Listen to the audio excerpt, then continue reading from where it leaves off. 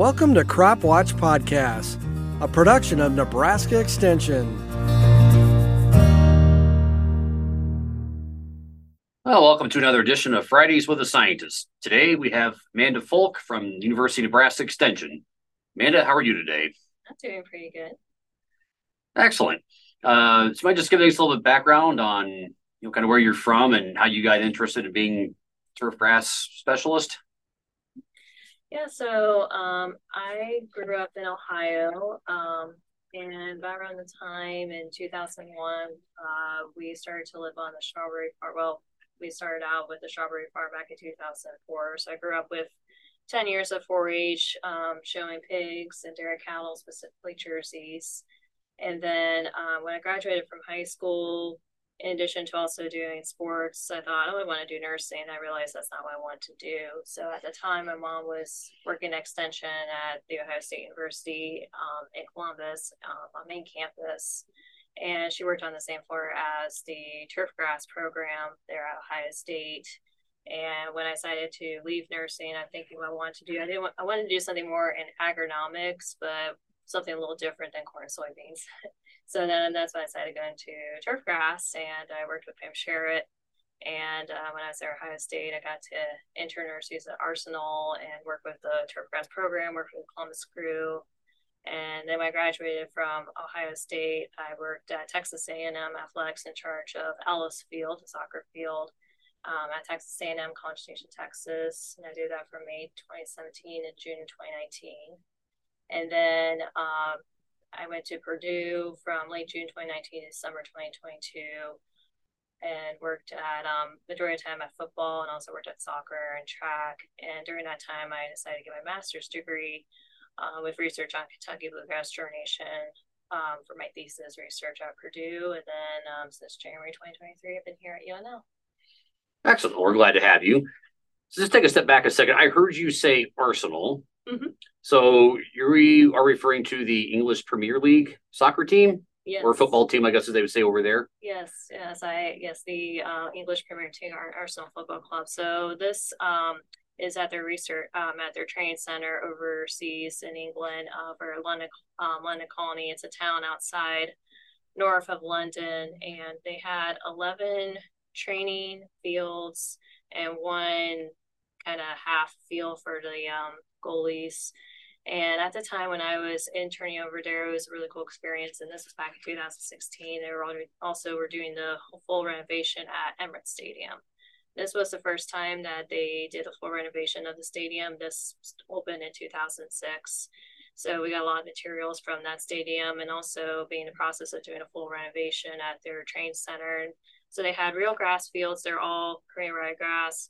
And they also had a few fields that are hybrid systems. So hybrid systems are real grass, and then it's sown in into the sand profile with artificial fibers like you would see on artificial fields, but just the fibers themselves, not the crumb rubber or that layer, and just the fibers themselves, because over there they would play during the winter. So they need to have some stand in the grass area in that plain surface.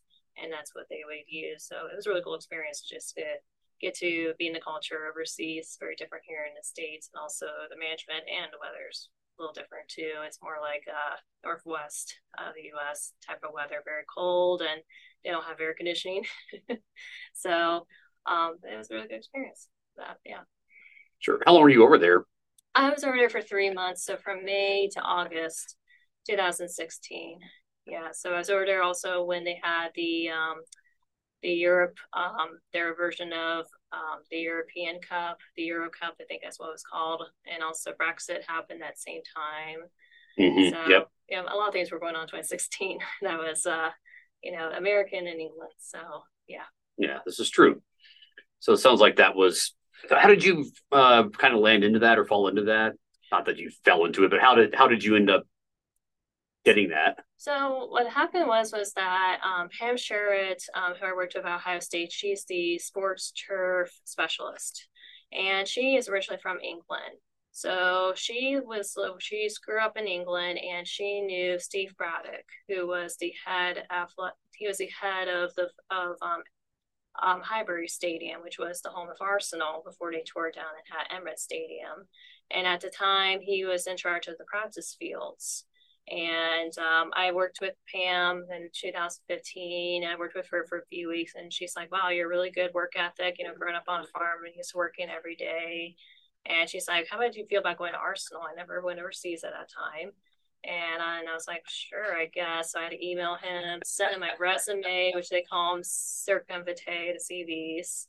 And it was pretty groundbreaking because I was the first ever woman ever in America or over in the UK to intern at a Premier League team. And it was a very big deal because not many women at that time. I was the first one. And it was a very common theme also when I was at Texas A&M, being the only one in the SEC doing the work I did as an athletics field manager, and also in the Big Ten when I was at Purdue. So pretty groundbreaking. Well, even in 2016, or in the last 10 years, that's been the case. That's, I guess I shouldn't be too terribly shocked by that, even if that's, well, congratulations, regardless. Thank you. I'm just out of curiosity, is natural grass the most common playing surface for European football? Yes, it's more common. Of course, with the new transition with the NFL now going global, they're also putting in artificial fields, but they're also playing around with the hybrid systems too. I know here in Germany next month they want to do a hybrid system when they play over in Germany with one of the NFL teams. So with all the stuff going on in the NFL right now, and also with 2026 coming up in the World Cup, they want to have some real grass fields. But it's more common in soccer over there. There's not one team in the Premier League that's the official game surface that's an artificial field. So in that perspective, it's kind of like in the Big Ten, there's only 4 real grass fields. Really? Only 4? Which ones? 4. So Michigan State has one, Northwestern, Purdue, where I was there, and at Penn State. In comparison to down the South where I was before, I went to Purdue in the SEC, all the majority of the teams have real grass except for a few, Kentucky, Missouri, and Vanderbilt. And the rest of them are real grass. The recent one that changed from artificial real grass was Arkansas a few years ago. So, yeah. Interesting. So what playing surface are most of the Big Ten teams playing on then? Mostly artificial. And then for the ones that have real grass, they're all Kentucky bluegrass except for Northwestern Purdue. Purdue's is a much longer history. They're one of the first teams ever in the northern part of the U.S. that went Bermuda grass. And, really? Yeah. So this interesting. This was back in a time. So the person I worked with, Brian Bornino, he worked with this a little bit, his master's research on seeing does Bermuda grass work. And at that time, they released a seeded Bermuda grass called Riviera, I think it was. And they put it out, and then they started to see if this will work in the climate. And Purdue, where West Lafayette, Indiana is pretty close to the Great Lakes region. They're only 2.5 hours away from Chicago. So you kind of have this little warming factor to a certain extent, and you can deal with growth with Bermuda grass. The key for having Bermuda grass, though, is that it'll do well in the warmer temperatures. But we get to this time of year when they play college football, you do a lot of overseeing with prairie ryegrass. When the weather gets cooler, when it gets past that 50 degrees or so, it's going to get into dormancy, but you still got to play on it. But Bermuda grass is a rhizomes, which are spread type, and stolons are underneath, spreading by grass. It still holds on, and the prairie ryegrass is just there for the cover. So Bermuda grass is still there in dormancy, but then the prairie ryegrass will grow over. So Purdue has that. And then recently, I think this was last year, Northwestern also did Bermuda grass for their field up there, and also the Chicago Bears did it too as well with rain and sod. So it's there's a lot more cultivars now. They're more cooler tolerance, but also there's a lot of work to deal with warm season grasses. So it's very intriguing that the ones next to each other have real grass, both Bermuda grass there, especially in the Big Ten West. You look at that. Yeah, it's interesting. I always associate Bermuda grass with more like the southern tier of the United States. In this area, is it just too cold and dry for it to really thrive, or even, I probably would survive in this area, but probably I wouldn't think this is ideal for it. So that's been one of the big questions. I remember when I started here, and the answer to that for now is no. You can't grow Bermuda grass here. It's more of a weed. and it's much tougher to deal with. I mean, we have a part of campus, there's some bermuda grass growing and battling with the buffalo grass over near the stop sign where I am at Plant Science Hall, Kime Hall. But Sure. the problem with bermuda grass is that it has to have warm temperatures, and then dormancy, it just checks out. And it doesn't do well with the environments because we have such a big range of temperatures that goes back and forth because we are in a desert. We are in the Great Plains and all that. And it's much harder to deal with it with bermuda grass. And it's not very effective for growth for it to be in a full plain surface here in Lincoln. Now down in Manhattan and lower, and also where Kansas City Chiefs are, they have what they call a transition zone. The transition zone is where you can have both warm and cool season grasses to grow because they're more lower. And here in Lincoln, we don't have that benefit. So that's why we can't really grow bermuda grass here in terms of a athletic field plain surface. And some people have grown zoysia. We don't. Zoysia is not a good plant to grow. It's very aggressive. So you can do it, but you'll still deal with that dormancy. And buffalo grass, originally here in Nebraska, here in the Great Plains, that's more effective grass, but it's not good as an athletic field grass. Now, once upon a time in the 1930s, they did have it at Memorial Stadium for only lasting not too long because it's not a very, doesn't do well with recovery. So that's why Kentucky bluegrass is better. It's cool season grass. It can deal with these cooler temperatures and it can help with that recovery. It takes a little longer, but that helps out a lot. But here in Lincoln, we just can't. It's not possible to grow with Bermuda grass. Sure. I mean, maybe someday, it keeps getting warmer. But right now, we typically will get to at least 10 to 15 below at some point in the winter. It's a bit colder here than it is in Indiana, Ohio, from the eastern portion of the Big Ten. So I guess that sort of makes sense. So you said a lot of the Big Ten teams, and I'm guessing a lot of NFL teams are probably still playing on some sort of artificial surface. Now, when I was a kid, they still have, they call it AstroTurf. And I don't know if there's any stadiums, baseball or football, that still have that. But with artificials, is it like truly a synthetic surface, or is it kind of a mix of real and artificial, or kind of define what you mean by artificial? So artificial means they're not real grass. So artificial turf is that. Now, we are in a third generation synthetic turf. That's what we call it more specifically in the terms in the turfgrass community. So what makes this interesting is that here in Nebraska, we were one of the first here in the U.S. to have field turf. Field turf is a artificial that had a crumb rubber as the infill into the fibers. And we were the first ones in college to have that. And now it's become the norm to have versions of it. AstroTurf as a company is still there, but they're more advanced in technology with using fibers and infill and helping with traffic and other things like that too. The biggest problem with artificial is that the people have to do maintenance. You still got to groom it. You still got to check the seams. It's not a fix-all and then, I'm not going to do anything for it. And it's more used in NFL and other teams and also here in Nebraska because you can do multiple events on them. It's a nice return, but there's also a lot of upfront costs you have to have for that as well. And it's nice and helpful when we get to the cooler temperatures that you can play on the surface. You don't have to worry about warming up a painter or mowing or cover or anything like that. You can just, plow the snow off of it and you're ready to go.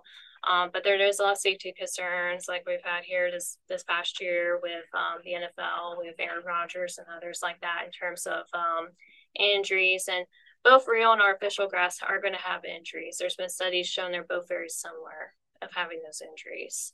And it's the biggest negative, though, in my personal opinion, when it comes to artificial is the heat.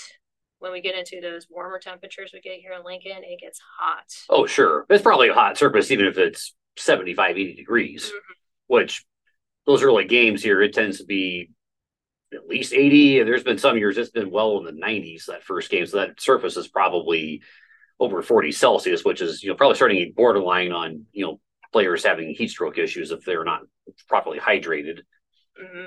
Right. And that's what happens with it is because it's not a real plant. It doesn't do, the things that you think that a plant It's not transpiring. It's not transpiring. It's not exchanging. And it's all that black crumb rubber and that artificial that's, it's just that artificial that's the fibers themselves, it's not absorbing, so it doesn't know where to escape.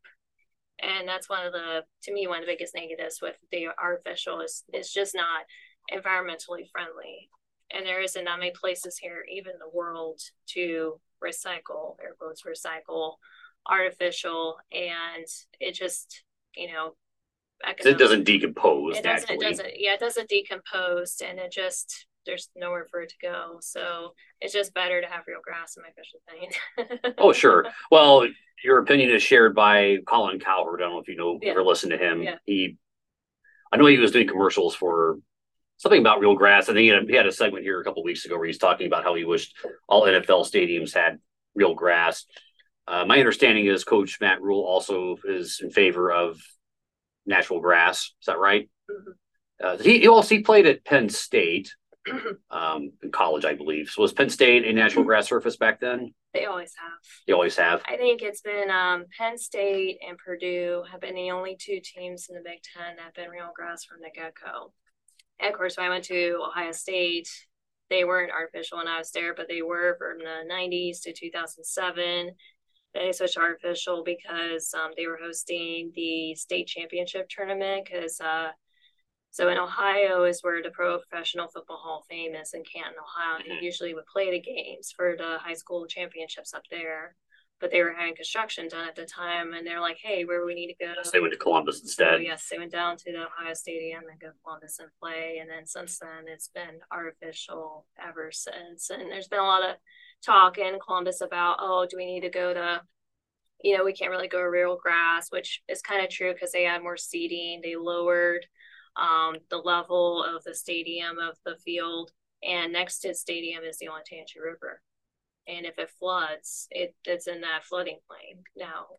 So you can't grow grass, and it's being done down the road at Lower.com Field, the home of the Columbus Crew now, their second home. But you have to invest in grow lights and just keep an eye on the weather and all that. It can be done. It's just more of a financial investment that whatever place it's going to be, doesn't matter if it's the NFL or the athletic departments of universities to do that real grass and safety. There is grass practice fields at Ohio State, and also they are in other places, including here. And there's always that safety to have that concern. So it depends on how much you want to spend and if you want to have a benefit for that. And I know they do other things. They do country concerts and all that. Like here in Nebraska, we have Volleyball Day in Nebraska over there too. Mm-hmm. But it's more of what you want to do in that surface, and then also figuring out from the coaching staff too if they have any say in saying, do you want to go, on your record, they want to go real grass. Sometimes they don't have a choice, and some do. It depends on who you work at. Yeah. So is there a chance we could actually transition to natural grass here in Nebraska? There might be a chance. So I'm guessing that would probably require some investment. That probably would require a good bit of change and some prep, I'm assuming. Mm-hmm. Yeah, there's some prep, and they haven't been real grass at the stadium since 1969. Okay. So more than half of the life of Memorial Stadium, we're celebrating its 100th anniversary this year. So more than half of its life, it's been artificial than real grass. Interesting. So there's going to be a lot of digging up, flashbacks. Yeah. It does go to real grass. So it'll take, if they do decide to do that, and probably some heat lamp, some growing lamps, which they have grow lights, which also started over at Arsenal too, back in 2008 when they had the Emirates Stadium and all that. And I think the one example to show the future of real grass fields is probably at Green Bay Packers and having it there at Lambeau Field. They have the artificial fibers. They got heating under. Well, that's true, yes. And the grow lights, and they have all the 9 yards. They're like the highest effective field in all of here, probably North America for that. Yeah, so that's a nice field. Mm-hmm. Also, I have memories from Lambeau. I actually had never been to Lambeau Field personally, but being a Bears fan and watching the Bears go to Green Bay and, usually losing. So I don't have the fondness of memories of watching games that are played in that stadium. But yeah, it seemed like they do a very, very nice job there. The field always looks great, even if it is 5 below zero. They just had like a foot of snow or something. Mm-hmm.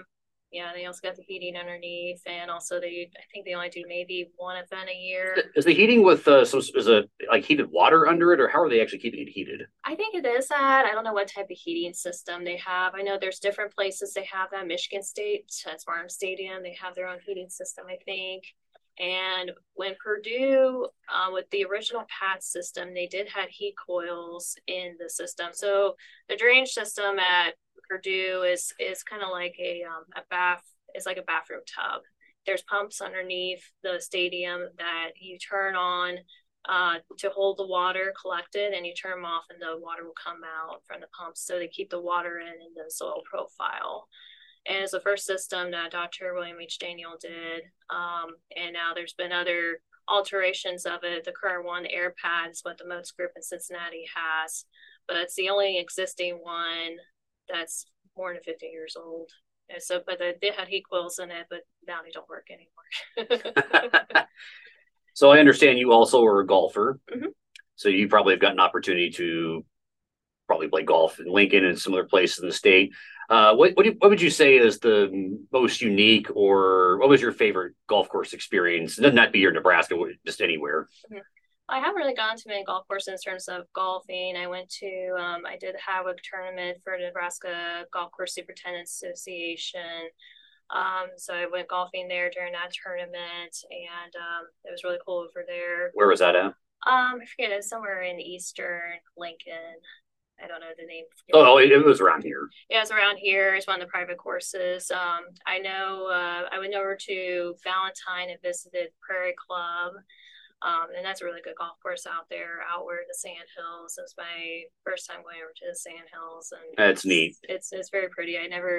It's a very unique area of Nebraska, and just to explore more of the state and seeing that. And but yeah, I haven't really done much golfing, but going to different golf courses, because in my job as an extension educator, I cover sports fields, golf courses, sod farms, lawn care operators, and those that own lawn care. So more on the commercial side of Turfgrass, and they're my Turfgrass stakeholders is what I call them. So just going out there and seeing, what can I do to help, and our program and the outreach I can do as well, and just getting to see what they do behind the scenes a little bit. So yeah, it's been really cool so far to see all that. Yeah, and you said you've been here since January? Mm-hmm. I moved in mid-December, the week of Christmas. So the day after I graduated from Purdue, I moved westward. Oh, okay. So you got here about the time that we probably had a supply of about 2 below zero, whatever that was. Yes. My mom and me, we were trying to move all my stuff into my new apartment. Why did I move here? I don't know, with the freezing temperature. So I mean, I was born in Wisconsin, and my mom and dad always told me, "Oh, you were born below zero temperatures." And I was like, "Oh, I guess it's part of my blood." So you said you're born in Wisconsin? Yes, Plato, Wisconsin. Oh, interesting. Okay, I don't think I. So how your folks from Ohio then? So my dad's from Ohio, my mom's from Michigan. Yep. So they both met in livestock judging. My dad for Ohio State, my mom for Michigan State back in the mid-'80s. Oh, interesting. So yeah. So and then my mom moved with my dad, and they were in Wisconsin. My mom worked for Wisconsin Pork Producers, and my dad for Kent Feeds.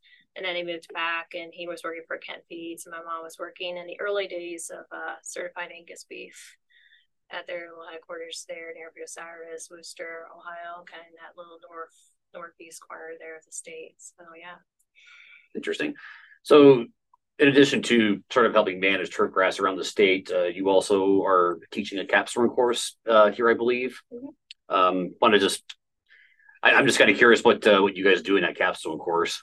Yeah, so when I started this job, I had a very unique appointment, being 90% extension, 10% teaching. So my capstone course, I took a lot from my time when I was at Purdue. Now, when I was at Ohio State for my undergrad, we did not have a capstone course specifically for turfgrass.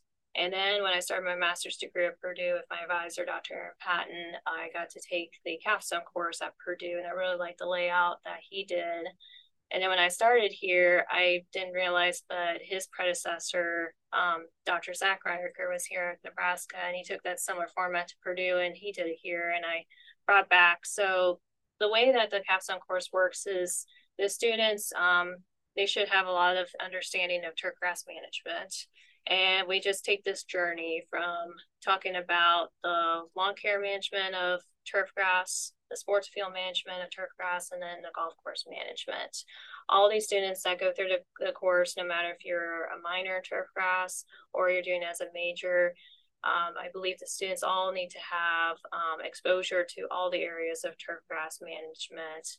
And it's been a really good course. And here at the end of this course, so each time they'll do a management plan. Before that, they do a price list to do the calculations of the products. And then based on that price list, they do their management plans based on a certain area for lawn care. They choose 2 out of 3 of the sports fields. When we do a sports field, we'll go to all of those as a little field trip. And then they can ask questions to the athletic field managers. And the golf course, we go to the golf course. And then a golf course management plan is an individual plan. And this time we did it in the Country Club of Lincoln. So we went over to the Country Club of Lincoln and talked to the superintendent there. And then they're doing a group project of a concern that they're having at the golf course. I like to switch this up every year to get experience. And what's made it interesting this year was that 2 of the 3 students that worked at the Country Club of Lincoln, which helped out a little bit, at least for them, the ones that already worked it, because they know what was going on with the problems. But then they're going to be in a position as Ryan Cranes, who's the superintendent there, and make the decisions. And a little bit more in the golf course one for the individual project is they also have to do the planning of how many hours that the full-time staff is going to have and what is the operating budget, just a general emphasis.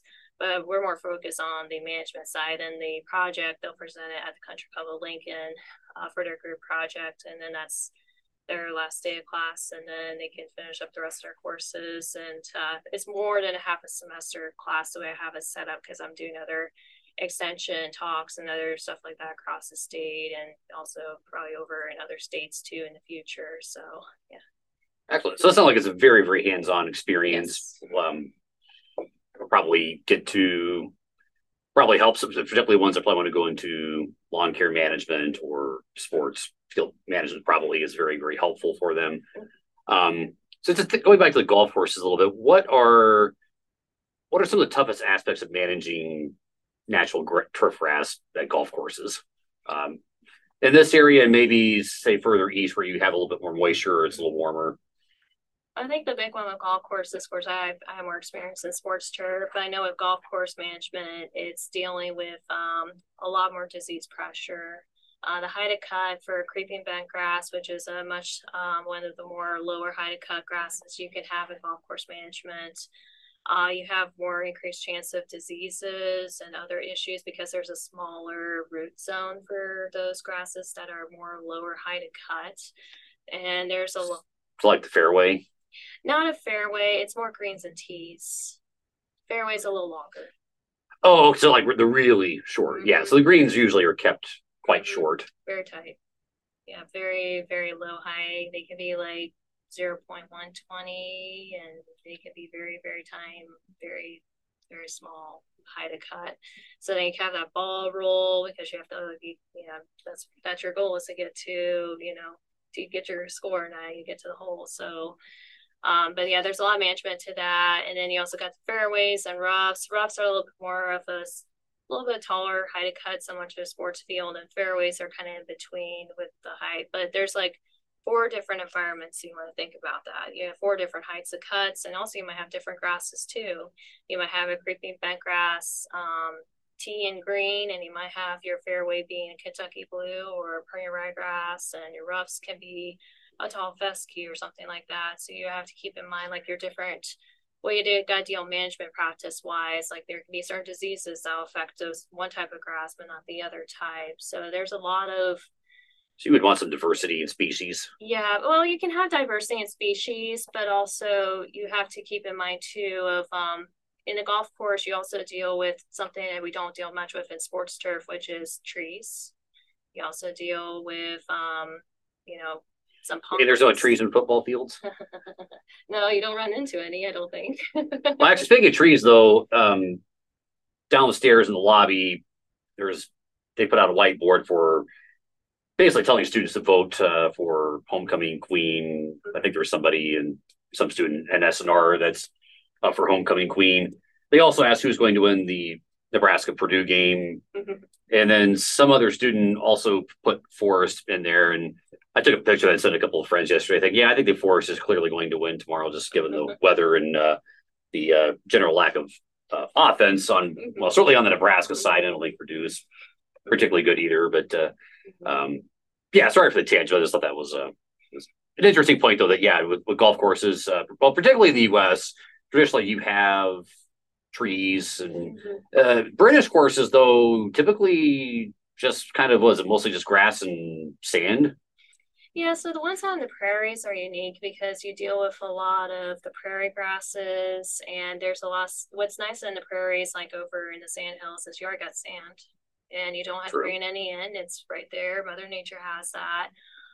But it's a lot of it is the extreme temperatures of cold. Like they have a very shorter season in golf courses over in the Sandhills region than they do here in Eastern Oh, Nebraska. absolutely. Yeah. And like I remember going over to the Prairie Club and they were saying, oh yeah, our season's like from May to like maybe late October, and that is a very short season.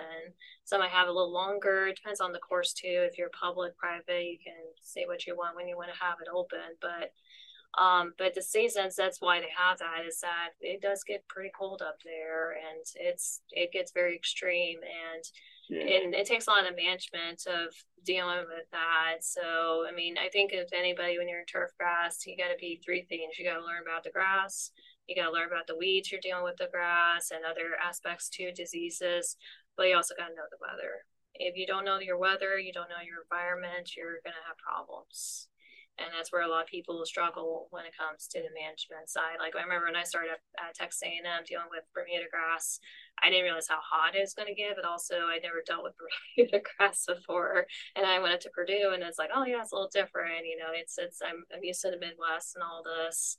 And then when I come here, it's like a mix of in between. You're dealing with somewhat like Texas, being the warmer temperatures, but yet it's still Midwest because you're supposed to get rain, but it's been very dry here the last couple of years. Yeah, it's very dry. So normally it's a lot wetter than it's been here.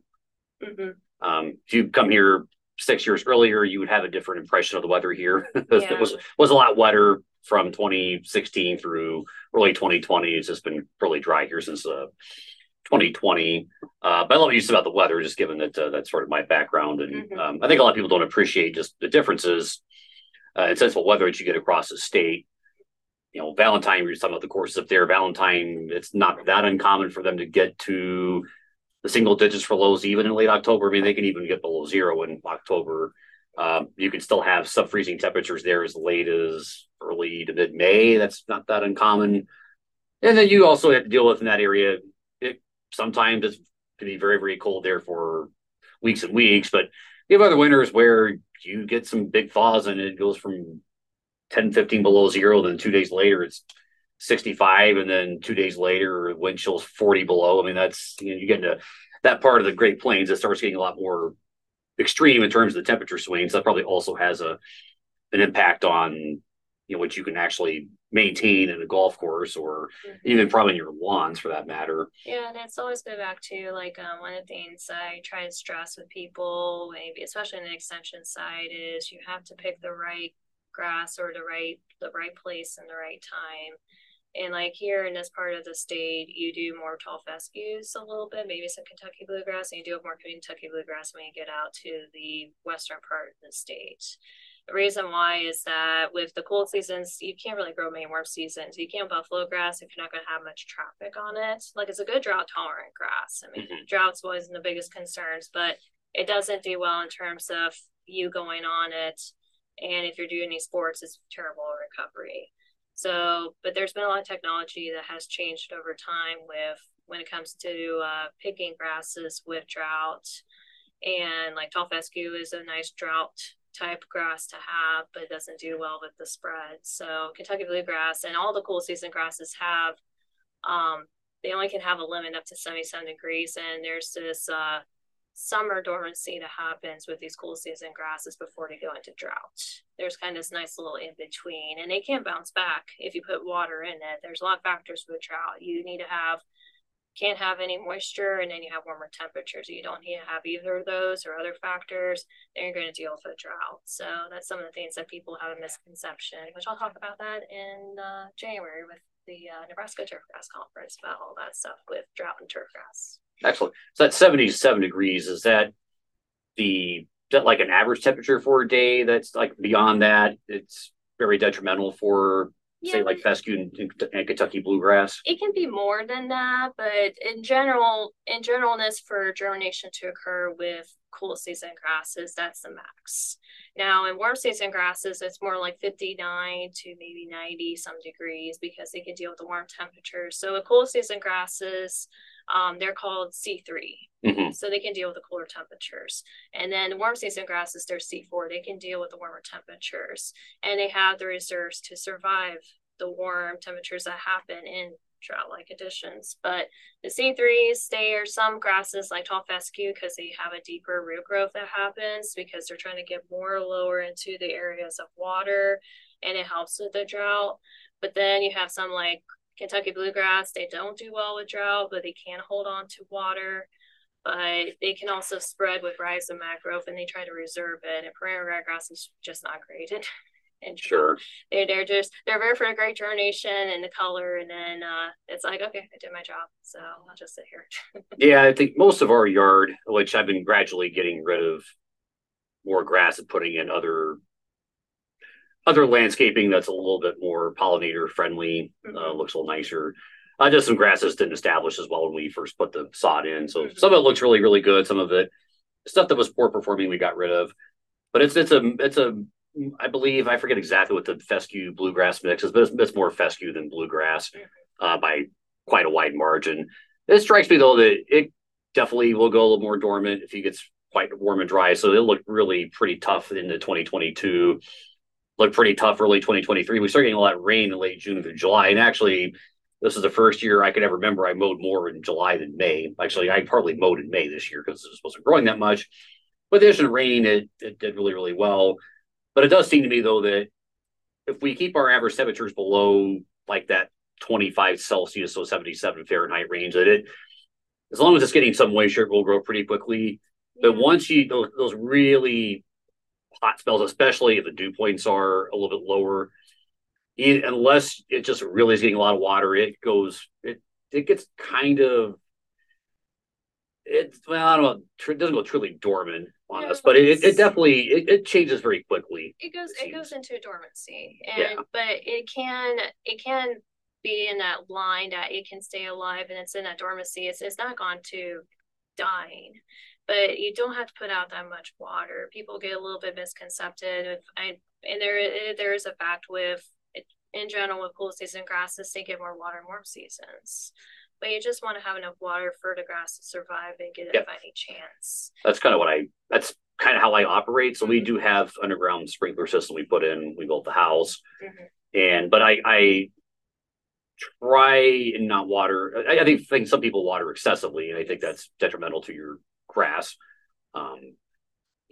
It's not good for the environment either. I know there's some restrictions here in Lincoln, Omaha for water restrictions, and there's now new cultivars that are coming out to the market, and certain organizations like the Turfgrass Water Conservation Alliance, they got a list of seeded cultivars that some of them were in our National Turfgrass Evaluation Program, which is like a testing site we have here in Lincoln that we test the different cultivars that will be in the market eventually. And they go a little bit far beyond in other parts of the United States to see in these drought-like conditions, can they survive? And there's many Kentucky bluegrass, tall fescue, and even prairie ryegrass cultivars and others that you can find in the market with certain seed companies that can get drought-tolerant grasses. And that's my suggestion. If you're in an area that had drought tolerance, and that you might need to find something, and it might be a little bit more to pay for those seeds, but you won't have to deal with that, the brownness that comes into the dormancy, and then definitely not drought for that grasses. I'm okay with it being a little bit brown. Typically I water at best twice a week, and it's not for very long. I mostly try to keep the younger trees watered more, since they need more water earlier in their lives, and just making sure the grass kind of stays alive. If it looks a little brown, that's okay. If it rains, it comes back really pretty quickly, especially once you get past like mid-September. you get an inch and a half of rain, it greens up really quickly and it grows really quickly. And the other thing I've always done is I've always mowed on the highest notch. So like I really try to keep a length. I feel like some people like they mow it shorter, and I don't know if that's for some people it's because they can only mow so many times that they're so busy. But there's other people you see them out there like they're constantly mowing and constantly watering. And I'm just kind of like, why don't you just water less and mow it higher? It's like you're actually treating the grass. In my opinion, you're treating the grass better if you do that. Well, not treating the grass better, but a lot of factors go into that. With a higher height of cut, usually with a higher height of cut, you're not supposed to mow no more than a third of the canopy of turf grass. If you mow more than that, you're going to have problems with your grass. And the other thing too is the fertilizer program. This is a big problem of people who are putting out their fertilizers and they don't know what's in their soil already. And they're putting out too much nitrogen, which that's causing a lot of that growth of that grass, and figuring out that you don't need to put out as much nitrogen as you have to. Usually in sports fields, we have to do that because of the traffic and the consistency we have to have on those surfaces. But not that many are done in golf courses in that too. Usually helps a little bit with some germination with some potassium or phosphorus to help with the germination side of things. But there's been a lot of those areas in golf courses, they kind of step back in nitrogen use and that. And for homeowners and people that work with grasses, they probably have to reconsider not putting out too much nitrogen because there is such a thing as nitrogen leaching and other things like that. And many of it you get returned anyways with your grass clippings. Sure. Yeah. I just mulch the grass, mulch the leaves, and I put down one modest fertilizer application in the spring, usually right before we're going to get a good rain, so I get to soak in. I don't want it to run off. But I find that that's good enough. I mean, you get a little bit of natural nitrogen from the lightning and from the clippings and other things. In terms of like golf courses, like how many times a year do you think that they traditionally are putting out any sort of fertilizer? It depends. So there's two different ways you can get fertilizer. You can do it by granular or foliar fertilizer. There's some foliar fertilizations that don't give out as much fertilizer as it does by granular. But it depends on the areas and what's the goal you want to have. And some places you don't want to put out too much because you don't want to get a lot of that excess.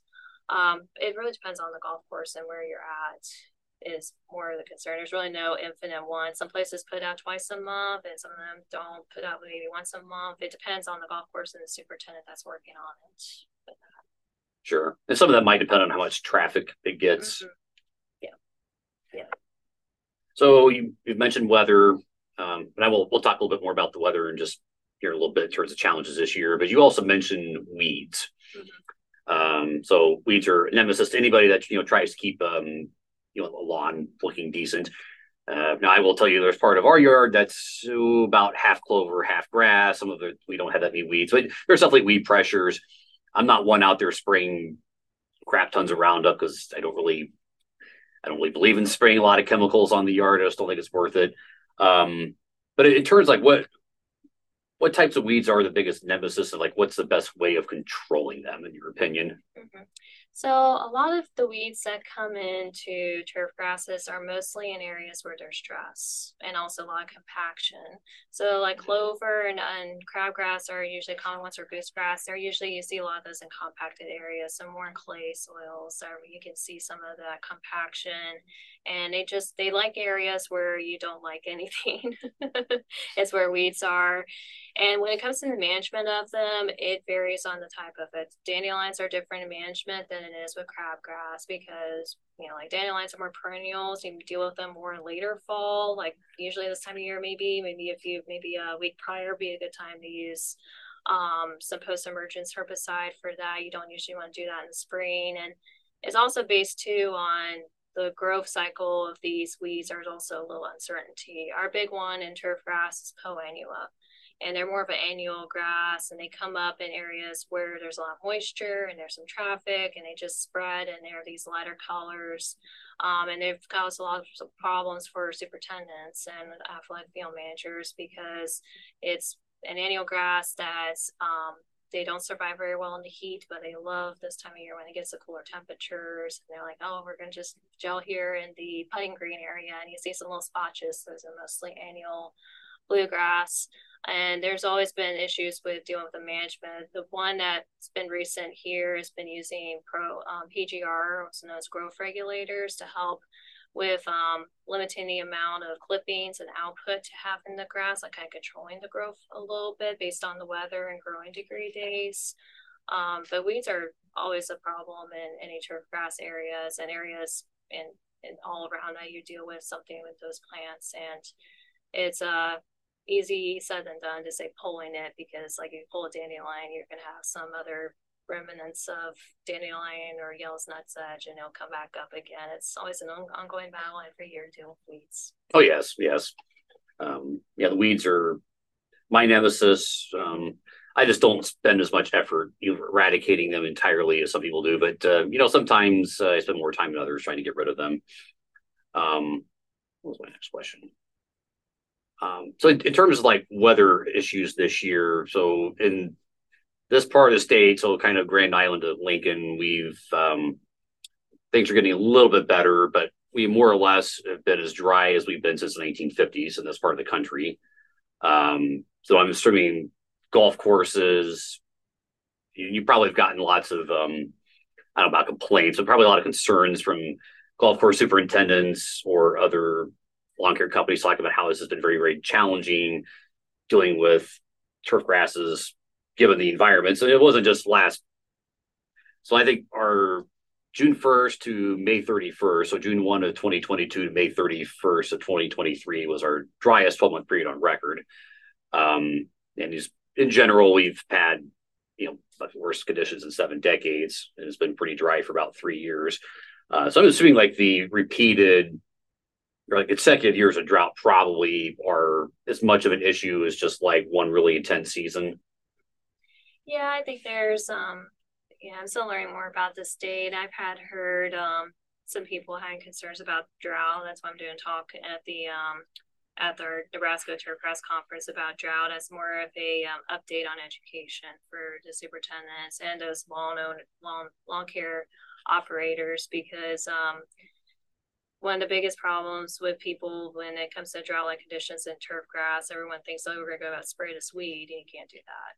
You're going to kill the grass, and the grass is weak, and there's other things you can't do with other cultural practices. But it has become a problem in this side of the state, because with the water restrictions and that, and people are wondering, well, do I need to change to a different grass? Do I need to do a buffalo grass? What are my options? And but they are very big questions. And with superintendents and others, I think it's more of them trying to figure out different grasses to use in terms of helping with traffic, but also saving water and saving efficiency. Some places don't have a choice to change to a different grass, and some of them are considering that with some other options to be more environmentally friendly with that.